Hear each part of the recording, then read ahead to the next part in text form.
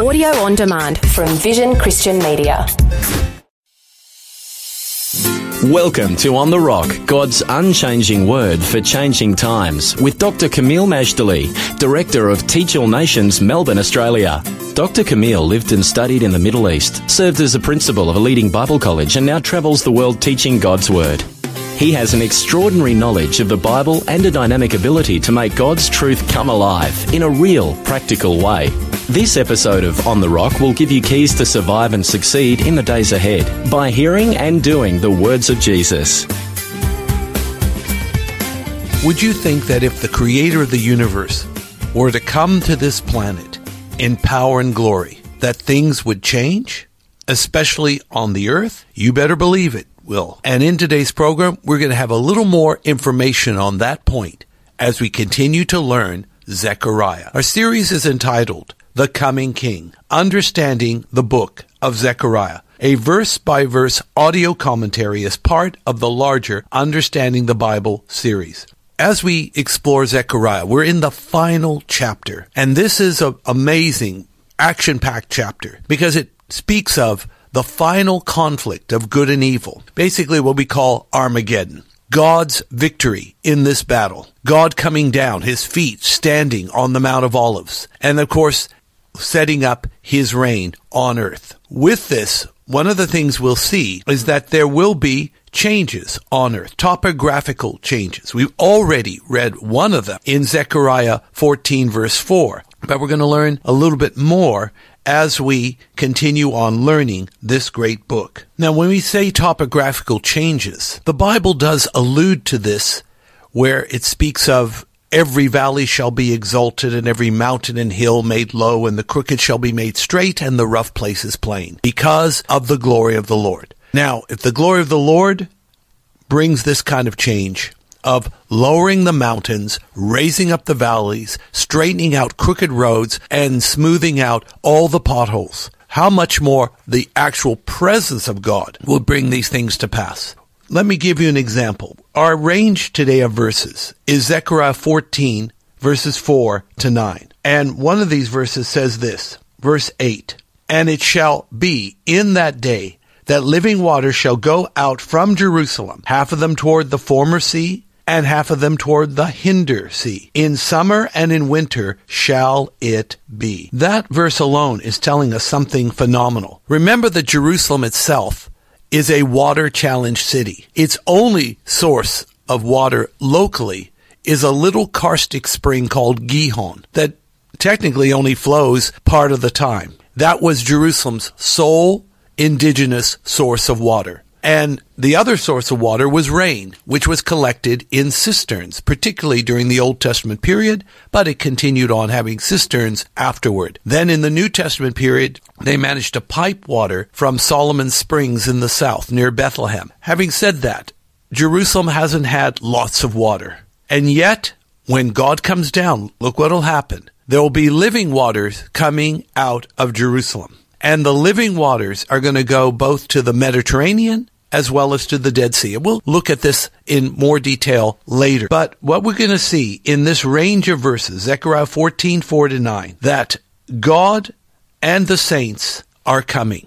We know that when Christ returns in the book of Revelation, chapter 19, he comes with the armies of heaven. But we also believe that he comes with his saints. And this phrase, the Lord is coming with his saints, is used more than once in Scripture. I know in Jude it is mentioned, as well as here in Zechariah. Because after all, once the Lord comes, we go up to meet him in the clouds, and we're going to ever be with him. We're not going to be separated anymore. So where he is, after that, we will be also. The saints will be there. We learn in this range of verses that God will be the light. He will be such a bright light, you won't actually even need the sun and the moon and the stars. That even the evening will be light. Because especially when we get into the eternal state, there will neither be day or night. It'll always be daytime in that sense.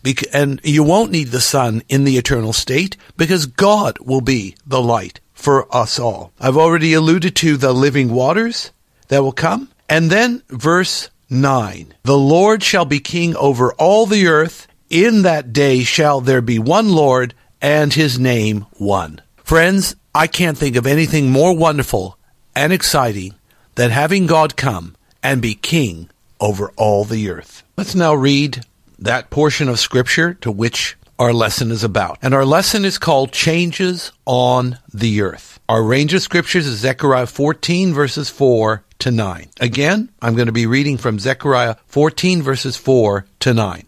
Let's listen carefully to God's wonderful word. And his feet shall stand in that day upon the Mount of Olives, which is before Jerusalem on the east. And the Mount of Olives shall cleave in the midst thereof toward the east and toward the west. And there shall be a very great valley, and half of the mountain shall remove toward the north, and half of it toward the south. And ye shall flee to the valley of the mountains, for the valley of the mountains shall reach unto Uzal. Yea, ye shall flee like as ye fled from before the earthquake in the days of Uzziah, king of Judah. And the Lord my God shall come, and all the saints with thee. And it shall come to pass in that day, that the light shall not be clear, nor dark, but it shall be one day which shall be known to the Lord, not day nor night. But it shall come to pass that at evening time it shall be light. And it shall be in that day that living waters shall go out from Jerusalem, half of them toward the former sea, and half of them toward the hinder sea in the summer, and in the winter shall it be. And the Lord shall be king over all the earth. In that day shall there be one Lord, and his name one. I've been reading from Zechariah chapter 14, verses 4 to 9. Remember, our lesson is called Changes on the Earth. Now, I did speak about Zechariah 14, verse 4 in the previous lesson, but it bears repeating. First of all, let's remember that it's the Mount of Olives, a Sabbath day journey by foot from Jerusalem, meaning it's walking distance. Though, to go from the Mount of Olives into the old city of Jerusalem, you have to descend into the valley of Kidron, also known as the Valley of Jehoshaphat. It was from the Mount of Olives in Acts chapter 1 that Jesus Christ ascended to heaven. A very momentous event, to say the least, but that was it. He ascended to heaven, and nothing else happened. This time, when Jesus returns and his feet stand in that day on the Mount of Olives, all kinds of things will happen. And what we see is that the mountain will move. We were always told that if we had faith the grain of a mustard seed, mountains would move. And in this case, it really will happen. One of the most famous mountains in the whole world, the Mount of Olives. It will cleave in the middle to the east and to the west, and in the middle will be a great valley. But that's not all.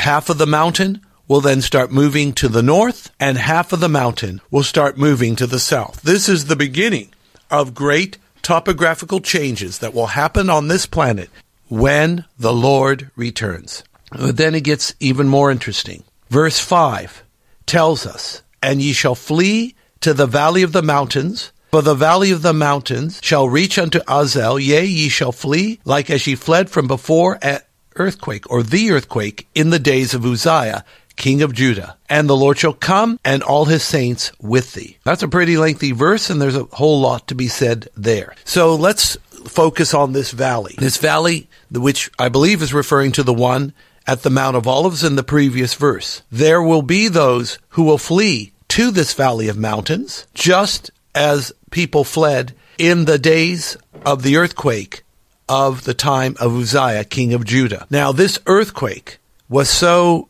powerful, so memorable, that it's mentioned at least twice in the Old Testament. Here in Zechariah, also in Amos chapter 1 and verse 1. Now, since God is coming with the armies of heaven, with him, and of course when we say God, we mean the Son of God, Jesus, Revelation 19, verse 14, remember that the saints will also be with him in that day. So this is a very action-packed period of human history, because Bible prophecy is finding its fulfillment and indeed its culmination in these amazing verses that Zechariah gives us. And these are given to us at the tail end of his prophetic book, chapter 14, last chapter. But then we learn some more. In verse 6, it tells us, and it shall come to pass in that day that the light shall not be clear, nor dark. Even though we're talking about changes on the earth, we're actually learning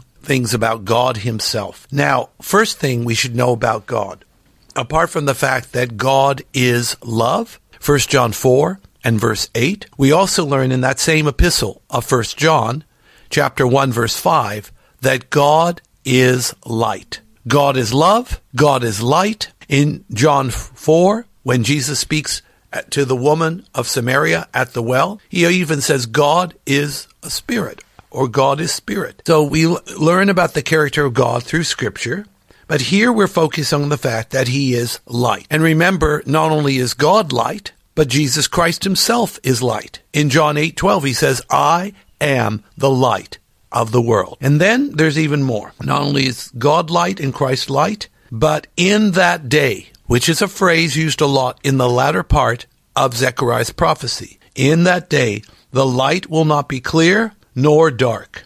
So what is happening here? It appears that God is preparing something very, very special that will happen on earth in the days ahead. We're actually now told in Zechariah 14, verse 7, that there will be this amazing phenomena of light from supernatural sources. Let me read that verse to you. But it shall be one day which shall be known to the Lord, not day nor night, but it shall come to pass that at evening time it shall be light. When the evening turns to light, and it's not from normal light sources, then you know it's coming from God, and that the light of his shines more brightly, more wonderfully, more permanently than anything else that can be. We know that in Revelation, and I've alluded to it before, that in the eternal state there will be no need for sun or moon, because God himself will be the light. We're heading towards that whole notion, the fact that really our permanent home is not in the clouds of heaven. Our permanent home is on earth, but it will be a new earth, just as there'll be a new heaven, and it will have some major differences. Not just a makeover, but shall we call it a renovation by fire, as alluded to in 2 Peter chapter 3. So this new earth is going to have a new look, and part of the new look is that the light will be in the evening light. God is going to, how should we say it, knows when this special day shall come. There will neither be day nor night. Instead, it will come to pass that the evening will be just like the day, because God will be a light for us all. Let's go to verse 8 of Zechariah 14. And it shall be in that day. Amazing. I've just did a word search, and that phrase, in that day, is used no less than 21 times in the book of Zechariah. Let me repeat that.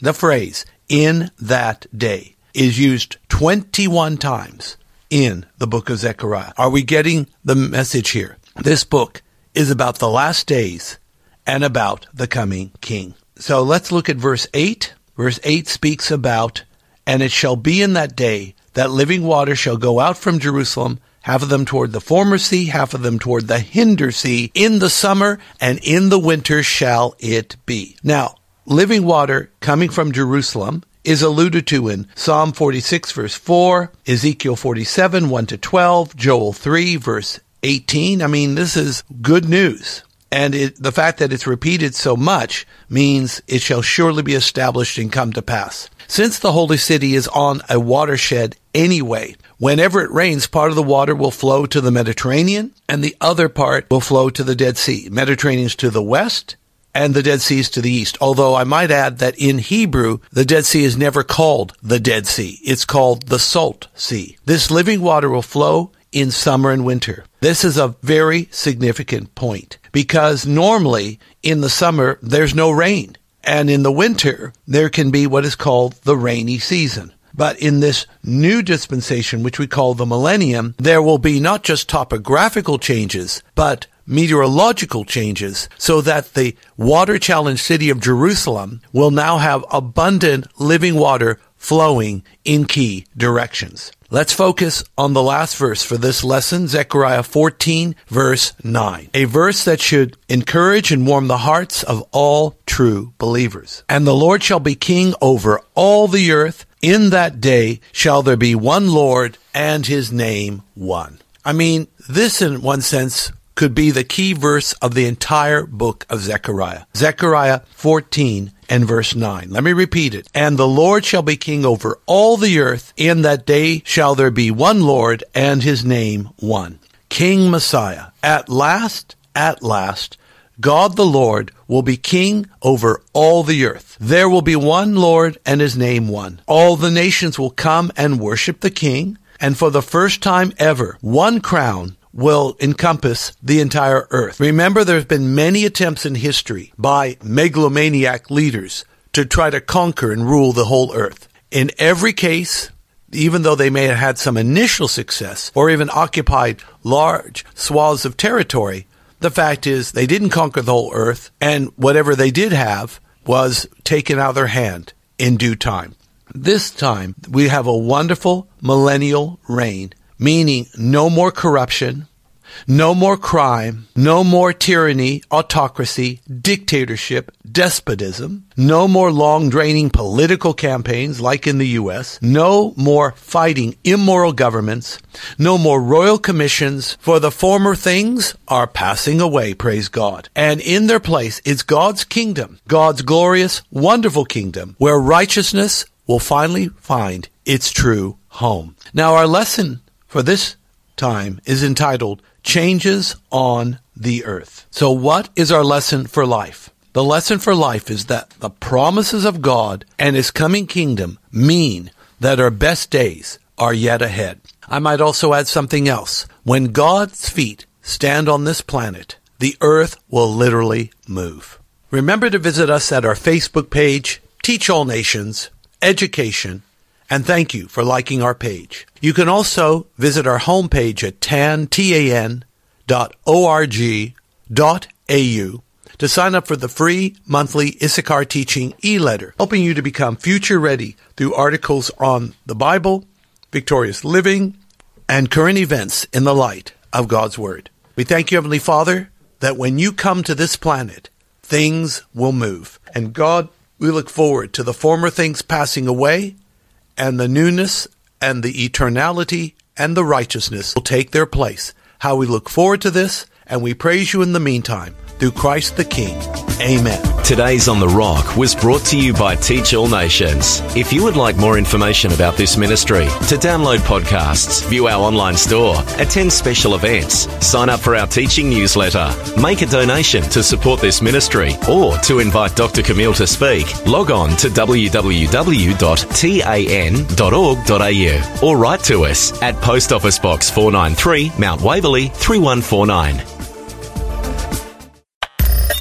Thanks for taking time to listen to this audio on demand from Vision Christian Media.